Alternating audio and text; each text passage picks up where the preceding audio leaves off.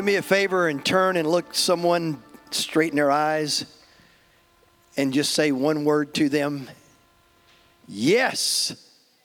I mean, say it with some oomph to it, some life to it. Yes. What a day, what a start, what a powerful time. You guys are just incredible to lead us into the throne room of God. Thank you all so much for your hearts and ministry and your service to the kingdom of God, not just here at Connections Church, man. And thanks to our students for taking over last week and bringing it strong. Amen. Let's give them a hand of appreciation. And thanks. And ushers, if you'll round up anybody that might be out there wandering around the hallways that needs to be in here, they don't want to miss this. So get them all, bring them in. Let's get ready to buckle up and hit the word, right?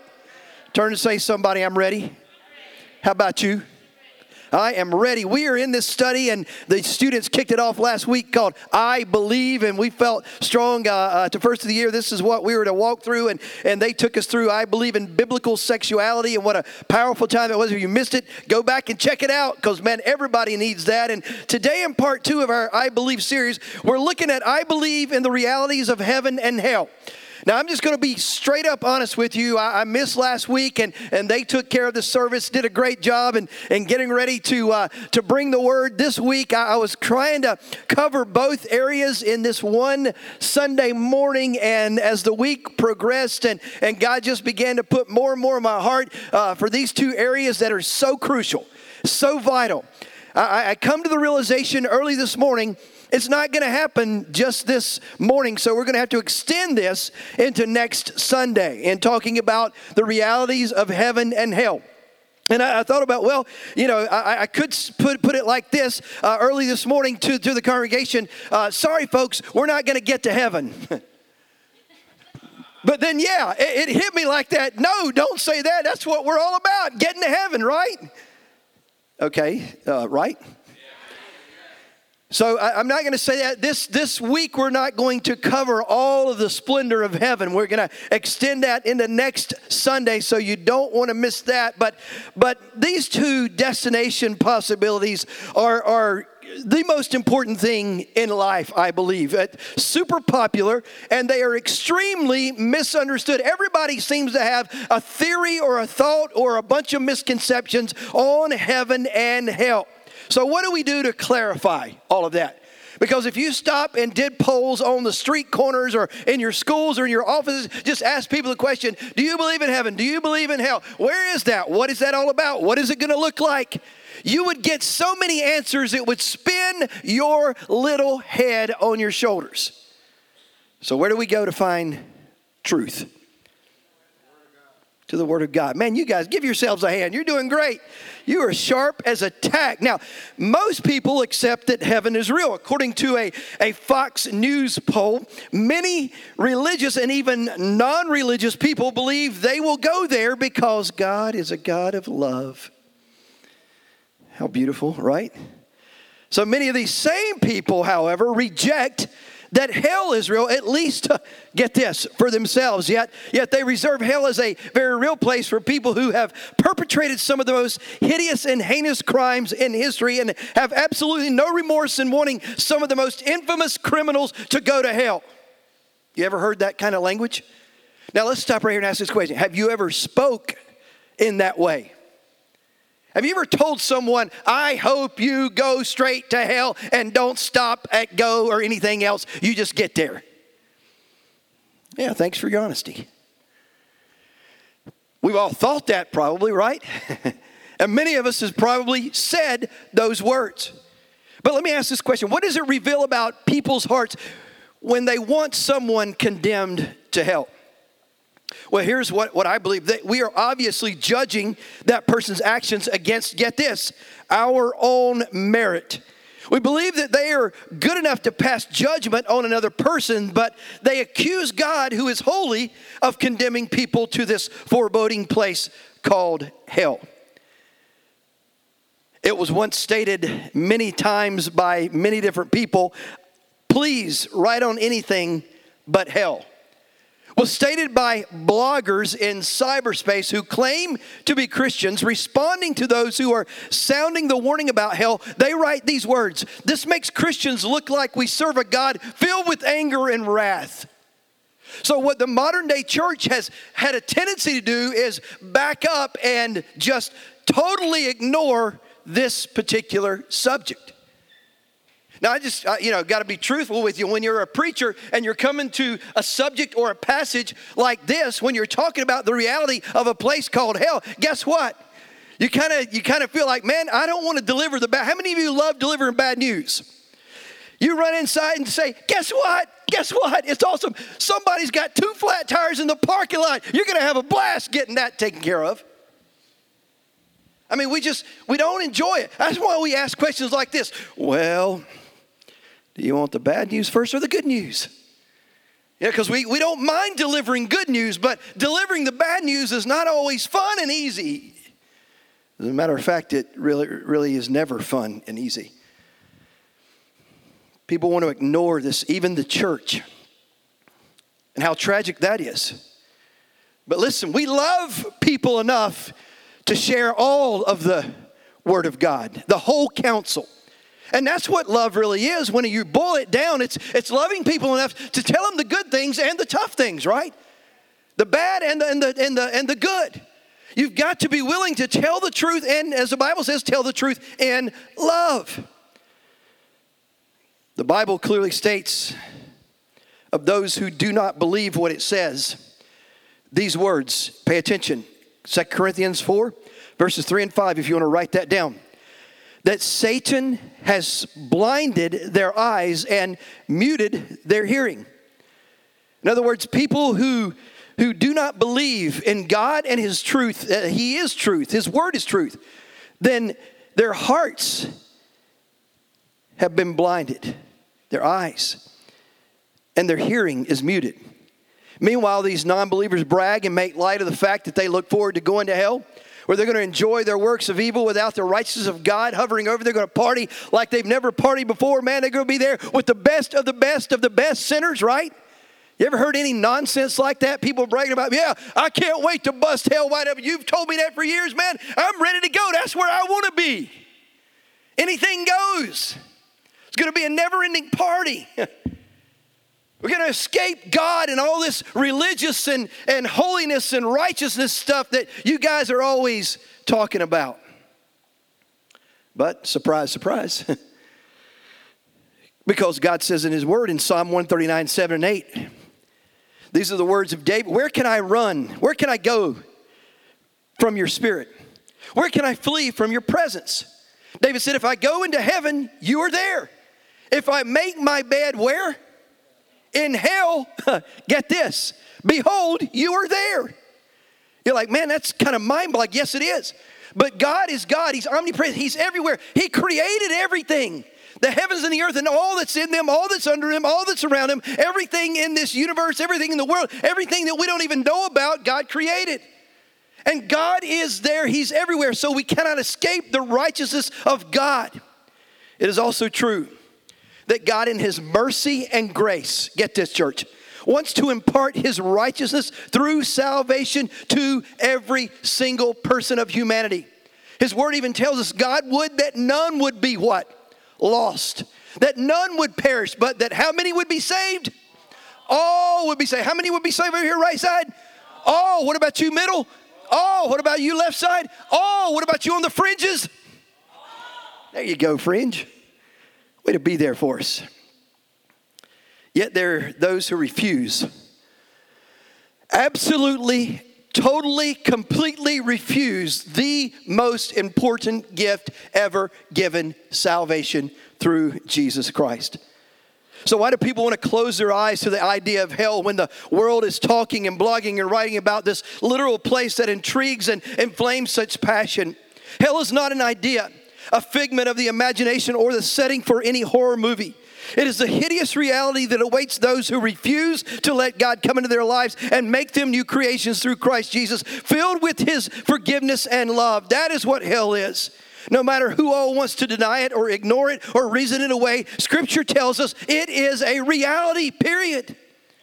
So how about the next time, get this, the next time you attend a funeral, just like I ministered at one this week. You take a look at the faces of the people there, especially those that you may know to be unbelievers. And here's what I ask you to do. Look closely into the eyes of those standing around maybe the casket or the urn. And here's what you're going to see. You're going to see questions. Questions like this. I mean, you're not going to hear them audibly, but you'll be able to read the faces and read the room. And those questions are going to be something along these lines. Wonder where they're at right now. Questions like, listen to me, church, what actually happens after we draw our last breath here on this earth and pass through that doorway we call death? More questions like, is there a literal heaven and a literal hell? Those will be the questions that are swirling in everybody's minds. And fortunately, God's Word has all the answers. And I don't care how much education you may have, or how many degrees hang on your wall in the office. A face-to-face confrontation with the awesome reality of death will make even the most carnally minded person stop and think, what's next? And if you're taking notes, write that down. What's next? However, the problem is that people who don't know or respect the authority of God's Word have no basis for finding answers to these most weighty questions about eternity. They're left grasping at baseless theories and empty myths. Folks, the truth about heaven and hell, get this, is such a powerful thing, and it will liberate you completely. Because the Bible tells us in John 8:31, and you shall know the truth, and the truth shall what? Make you free. So when we know the truth about what lies beyond, guess what? We can live in the most freedom that there is on this planet that we dwell on. Knowing who God is, knowing what His eternal plans are, knowing where our future destination is going to be, will bring freedom and liberation to our lives. However, merely acknowledging the existence of heaven and hell is not nearly enough. To be truly set free, we must capture, listen to me, church, capture the reality of heaven and hell in our hearts. And once we do, it will change the way we live our lives every day. It will change what we say. It will change how we say it. It will change what motivates us, what drives us. It will literally change the way that we think. That we see every single person as a person who is, get this, just passing through here on this planet and has an appointment with eternity. That they are going to end up somewhere forever and ever and ever. It will change the way we see people. It'll change the way we operate. It'll change the way we think. When we encounter people, it will change the way we have conversations. If we truly get a hold of what this is all about. Why do you think Jesus lived the life He lived while He was here on this planet as a person? Driven by not what's going on in today's social media, not what's going on in today's newspapers, not what's going on in the hot topic of the moment. None of that stuff mattered to Him. He said, you can go play those games all you want. I am about the Father's business. And that business is to seek and save the lost, to make sure that people know that there is, as the old preachers used to say, a heaven to gain and a hell to shun, and that one day they're going to have an appointment with their destiny and their eternity. It'll change us to the core. Now, I'm convinced that very few believers have ever really grasped the reality of heaven. If they had, they wouldn't act the way they do. Listen, you can't be heaven-minded and full of lust or unforgiveness. We can't be heaven-minded and be a gossiper and a liar and a cheater. There's no doubt about it. You need a revelation of heaven, and you can't get a true revelation of heaven without also seeing the awful reality of the hell that we're talking about this morning. So again, where do we turn to learn the truth about what happens after death? Can we turn to the scientist? And they can't even get it right on a virus. I mean, really? Honestly, I mean, let's just come to terms with that. And they'll be the first to admit they don't have a clue. The news media, how about that? No, most of them are just fake news, right? The government, they're no help either. As a matter of fact, I've come to the conclusion, that's easy for me to say, in my 54 years of living, that the government does more harm than they do help you. I know some of you are heartbroken to hear that. But the truth is the truth. I mean, it's a painful truth. There's only one source of spiritual truth in the universe. John identifies this in his first book, John chapter 1, verses 1 and 3. He opens it up this way. In the beginning. Can you just hear that echo? I just like to do this kind of things in my mind. In the beginning, he says, was the Word. And the Word was with God. And I love this. And the Word was God. God, you are the Word. The Word is you. I mean, that is amazing to think about. And the same was in the beginning with God. All things were made by Him, and without Him was not anything made that was made. All of this is made by Him.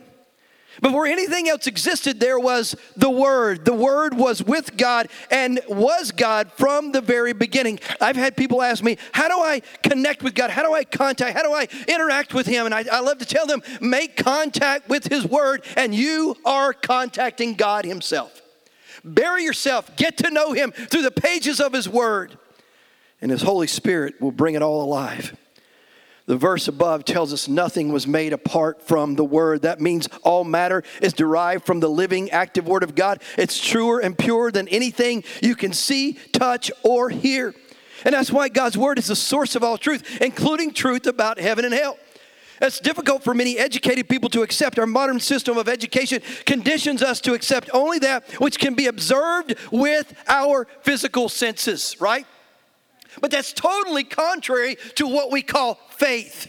And the Bible clearly says that without faith, it is what? What? You're saying what? It's impossible to do what? Please God. That faith is a necessity. It is a must. If we are going to walk in relationship with Him, we've got to put our faith and our trust and all of our confidence in Him completely. And not trust the science necessarily in that way. It's the source of all truth. You may be thinking, well, my professors never talked about eternity. Surely if there's a real heaven and a real hell, I would have learned about it in college. Listen, don't make the mistake of assuming that every important thing there is to know is being transmitted through our schools and educational system. As we know full well today, that is not the case. If we base our life on what we learn through a humanistic system of education, we are going to reject the most important knowledge any man or woman could ever learn. Tragically, our educational institutions have neglected the most crucial knowledge of all, the knowledge that can only be derived from an all-knowing God and His powerful, life-giving Word.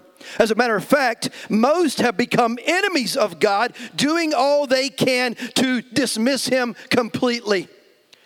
Our kids grow up. We try to raise them in church. Most of us have. Hopefully, some of us have. And these last few days that have went on these last number of years, that's diminished more and more to where hardly anybody wants to take their family and their kids to church anymore.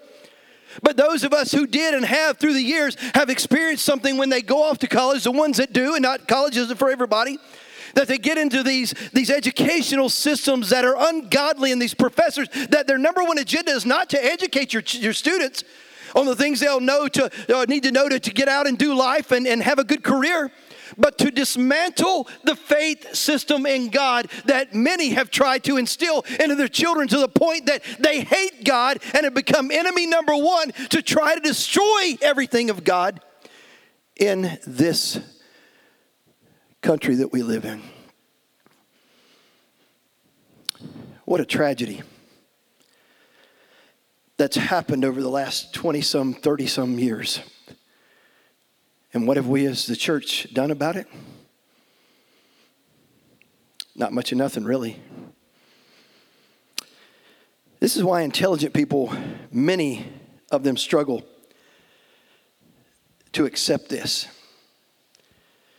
Those who are not born again get very uncomfortable at funerals. Because again, in spite of all their degrees and education and learning and understanding, nothing in their education has prepared them to think about what happens after a person dies. And I'm not against higher education. Please hear me out this morning. I think it's wise for us to learn and to grow, to develop our minds and our understanding. But here's the basis of it all. Our higher education needs to be rooted and grounded in our higher education, right? The creator of all that is. We need to learn at his feet, and we need to learn and grow in him.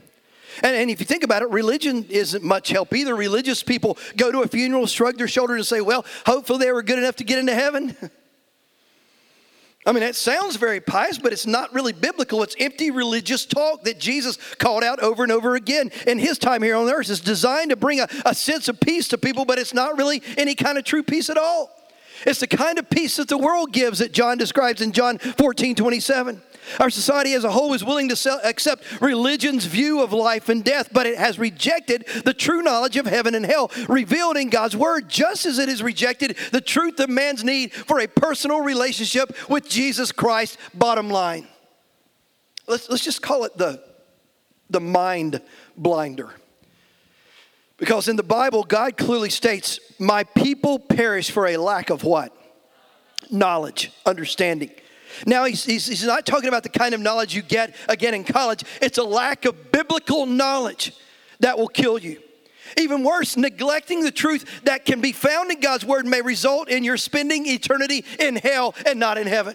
And that's exactly what Satan has in mind, because in 2 Corinthians 4, verse 4, it tells us that the God of this world, who is Satan, has blinded the minds of them which believe not, lest the light of the glorious gospel of Christ, who is the image of God, should shine up unto them.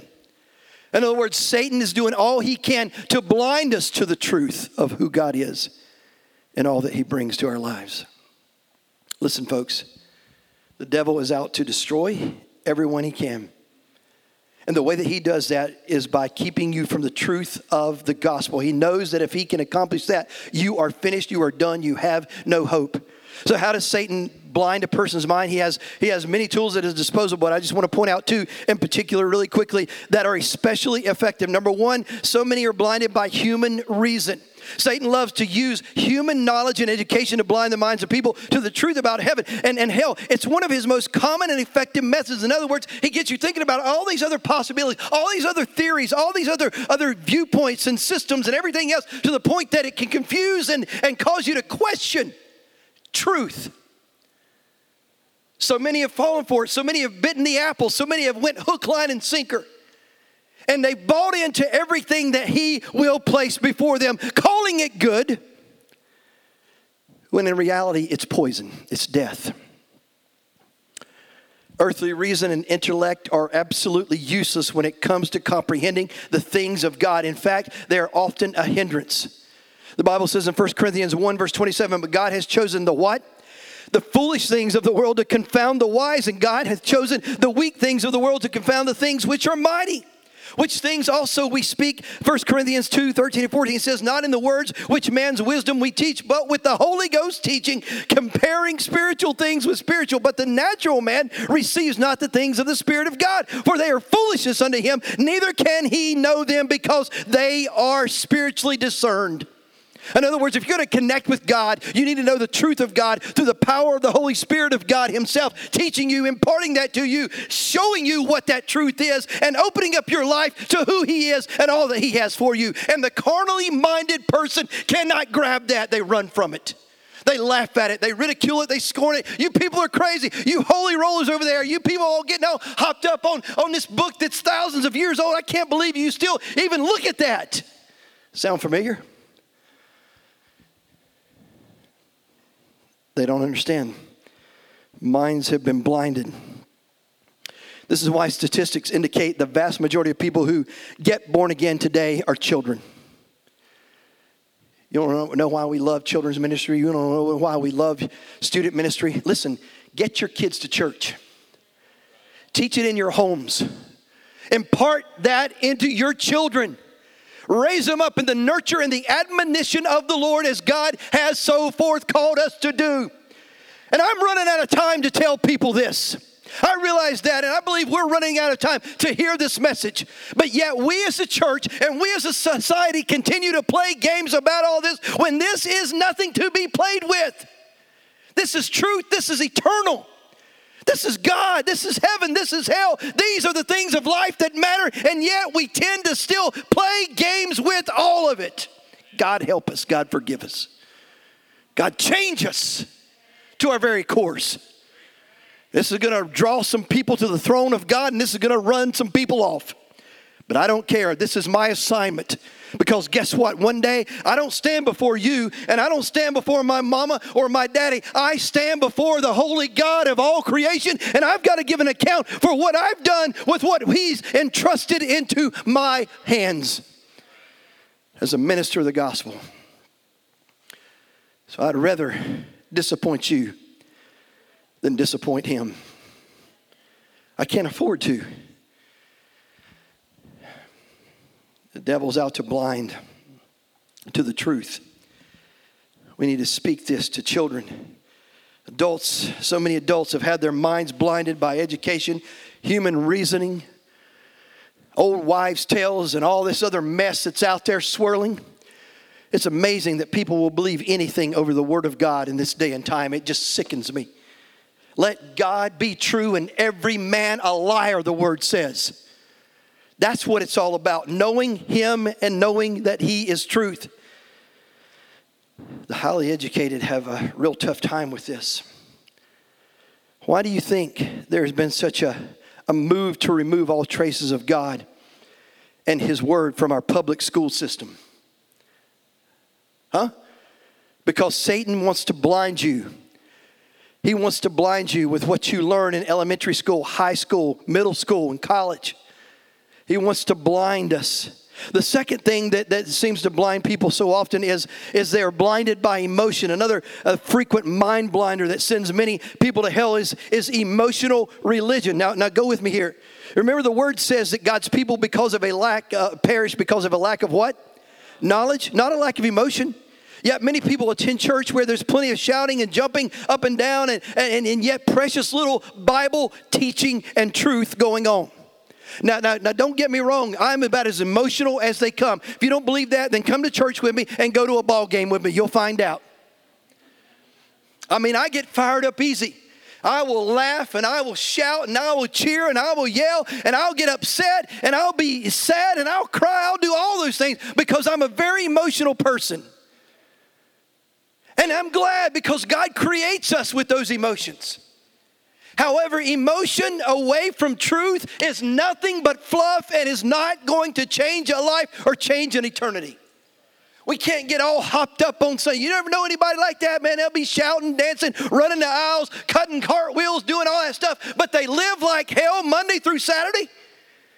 The Bible says you can't have bitter water and sweet water coming out of the same fountain. You can't serve God and man. You've got to choose who you're going to serve, and you've got to be solid in who you are serving based on the truth of God's Word and who He is and what He's called us to.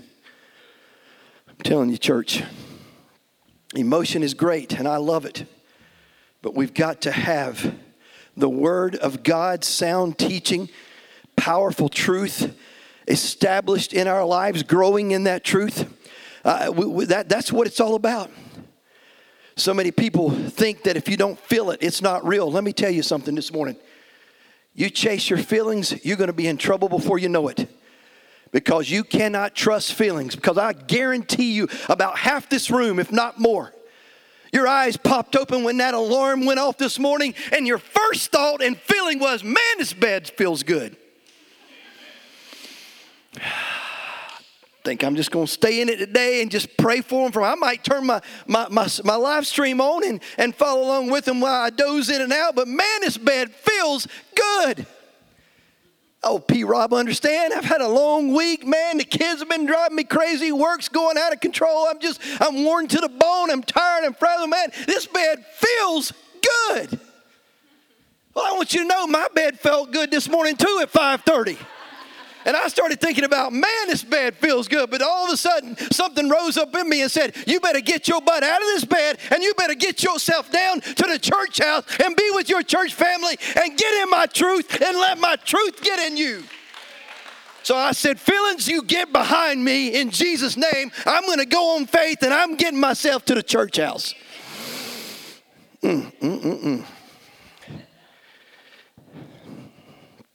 Your feelings will lead you right to hell. Mine will too if I go with them. not talking about just missing church. I'm talking about all the things that Satan wants you to feel good with, that he offers on a silver platter, day after day. That's why the Bible says you got to fight the good fight of faith. You got to stand strong against your adversary, the devil. You got to know that you know that you know that you are called for a higher purpose than to meddle with the things of this world. You got to do everything you can to resist Satan and stand in God and on his truth. And rise up and be victorious in the name of Jesus over everything that's coming at you to destroy your life. Whether it's comfort, pleasure, power, whatever it is that Satan wants to bring your way. You start feeling, oh, I'd like that. Oh, that would be great. Oh, this, that. No. Filter everything through the Holy Spirit. Filter everything through the truth of God's word. Make sure that it's God himself that is calling and leading and speaking to you and directing your life whichever way you are to go. Do not go on your feelings. I could go all day on that, but I will not. The reality is we cannot be blinded to the truth of God and his word, especially where it concerns matters as important as our eternal destinies. Don't perish because of a lack of knowledge of these things. In the next few moments, you're going to discover some truths that will literally revolutionize your life as we walk through them. But be warned, once you've heard them, you are responsible for them in your own heart and life. We're going to finish today by looking at the reality of hell. 3 quick facts I want to give you. Like, man, it's hell. Are you going to be quick about it? Like I said, I'll go as long as you want to go. With the first one being this: hell is a real place. And one of the most vivid descriptions of hell that we're going to find in Scripture came from the mouth of Jesus himself. And we find it in Luke's Gospel, chapter 16, beginning at verse 19. Jesus tells this account, not a fable, not a parable, but this account. He said, there was a certain rich man who was clothed in purple and fine linen and fared sumptuously every day. And there was a certain beggar named Lazarus, which was laid at his gate, full of sores and desiring to be fed with the crumbs which fell off the rich man's table. Moreover, the dogs came and licked his sores, and it came to pass that the beggar died. Now, the story that Jesus is relating again here is not made up. It's not a parable, not a fable. This isn't a story he just made up to illustrate a point. Jesus said there was a certain rich man, referring to a real event that happened to real people. Jesus knew these things by his unlimited knowledge. The Bible says at the moment the beggar died, many people would contend his existence was over. After death, nothingness, annihilation. But notice what Jesus says. And it came to pass the beggar died and was carried by the angels into Abraham's bosom. And the rich man also died and was buried. Child of God, listen to me. The first thing you're going to see when you die as a person who loves Jesus Christ is angels coming to escort you to heaven. Don't you love that? When we know the way somewhere, when we're familiar with a place, we don't need anybody to escort us or lead us or guide us or take us by the hand and drag us there. No, we know how to get there. We've never been to heaven before, and I love that the Word of God tells us this little description that when Lazarus died, an angel came and said, come on, son, I'm taking you home. Don't you just love that? I don't know about you, but it does something deep down inside of me that one day, if Jesus tarries long enough and I draw my final breath here, my angels are going to come, and they're going to say, come on, son, it's time to go home, and I'm going to show you the way.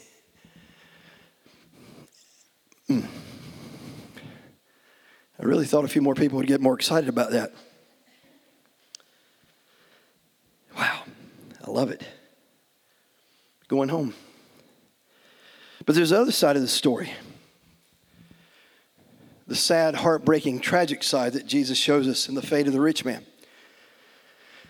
And in hell, he lifted up his eyes, being in torment. And he sees Abraham afar off and Lazarus in his bosom. And he cried and said, Father Abraham, have mercy on me and send Lazarus, that he may dip the tip of his finger in the water and cool my tongue, for I am tormented in this flame. Could you just write that down? I am tormented in this flame. And the reason I want you to write that down, I just want us to remember that everyone's fate hangs in the balance that we will ever make eye contact with and meet in life. They're either going to have angels coming to escort them home.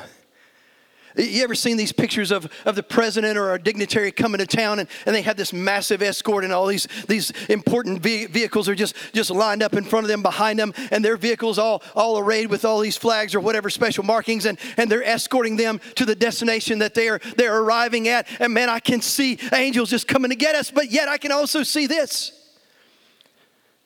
Tormented in this flame. But Abraham said, son, remember that in your lifetime you received your good things, and likewise Lazarus evil things, but now he is comforted and you are tormented.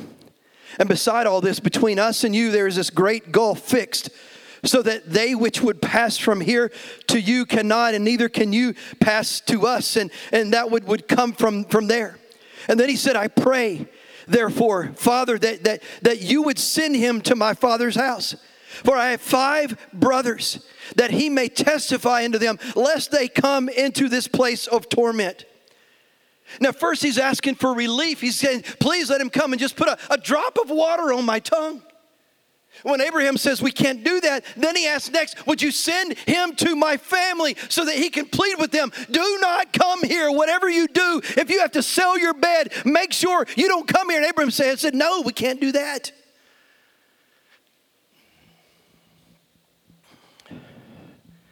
It's a place of torment. It's not going to be a party. Not going to be Slayer down there. Yeah, baby, bring the alcohol. There's none of that. And here's why Abraham says what he says about sending him to his family. He goes on and says, they have Moses and the prophets. Let them hear them. Today's vernacular would be, you have Connections Church. You have City Church. You have all these great churches around. You have church after church after church. You have Bible teachers and preachers all on your TV sets and all on your radios and everywhere you want to pull it up online and everything else. You have preachers and teachers teaching and preaching the Word of God. This is the way to heaven. Walk ye in it. Come find salvation in Jesus Christ alone. You have it all around you. And that's exactly what he's saying. He's got Moses, you've got the prophets, you've got every spiritual leader who is available today that has written down God's word, that are preaching God's word right now. And here's what he tragically tells them. If they will not listen to them, they are not going to listen to somebody who comes back from the dead. In your mind, in your finite mind, you think that'll be the convincing thing that if this guy comes back from the dead and says, hey, your brother sends a message, but that won't do it. We're either going to embrace truth that we have now, or we are going to reject truth that we have now. And I've sat across tables with people, eye to eye, in coffee shops that say, Pastor, I got to meet with you. I got some stuff going on in my life. I need some help. And I've sat down across the table with them. And I've looked them in the eye and I've pleaded with them. Guess what? Here's what God has to say on the subject. Here is his standard. Here's what he will do. He will bless your life. He will give you everything that you need. He will turn this tragedy around. If you will walk in his ways and embrace the truth of his word and his ways, then your life is going to be dramatically transformed. And I've had those same people look back at me and say, I can't give this up. I can't leave this person that I've become attached to. I can't quit this drug. I can't walk away from this relationship. And that's why that's why Abraham says, they've got Moses, they've got prophets, they've got preachers, they've got teachers. Your family hears the word. That's not the problem. The problem is they are not embracing the truth and accepting it and letting it change their lives. I'm going to stop right here this morning and we're going to pray, and I'm just going to say this. We have the truth. We have the word. We have everything we need to live holy lives in Jesus Christ, truly transformed. But what are we doing with it? If you would close your eyes with me for just a moment, this is, every time you hear, speak, talk about something like this is always the temptation and the sense as a pastor, as a preacher to think, well, people are going to be scared. I don't want anybody to be scared, and yet I want everybody to be scared. I don't want you to do anything out of a fearful heart. I would never want anybody to do it. Here's what I have always gravitated towards. I want to go to heaven because Jesus Christ is there, and his love for me is matchless in the entire universe. And if he's there, that's where I want to be. It's driven out of love. It's moved me out of love, not out of fear. And that's my prayer for every person, is that God would move our hearts out of love to him, to fall at his feet. The song we sang a little earlier, I've never been more loved than I am right now. What a beautiful truth that is, because God's love is always, it's consistent, it never changes. He loved us enough, and this is what always blows my little finite mind, enough to give us a choice of what we will do with this life, this precious gift that he's given us. Will we trust him with it? Will we embrace him and his way and his truth and his freedom and his love? Or reject and go our own way? I have two things on my heart to pray about this morning for folks. Number one is, if you're in this room and you've been doing things your own way, and your eyes and your heart's open to the reality of how much Jesus loves you, and that you're falling in love with him right now, and you want to surrender everything you are to him, would you just raise your hands across this room? If anybody says, Pastor, pray for me this morning. I love Jesus, and I want to love him with all my life and surrender everything I am to him. Would you just let me know this morning so I can pray for you? Anybody at all? Yes, thank you. Anyone else? Thank you. Yes. Now you may be in here and you might be saying, you know what?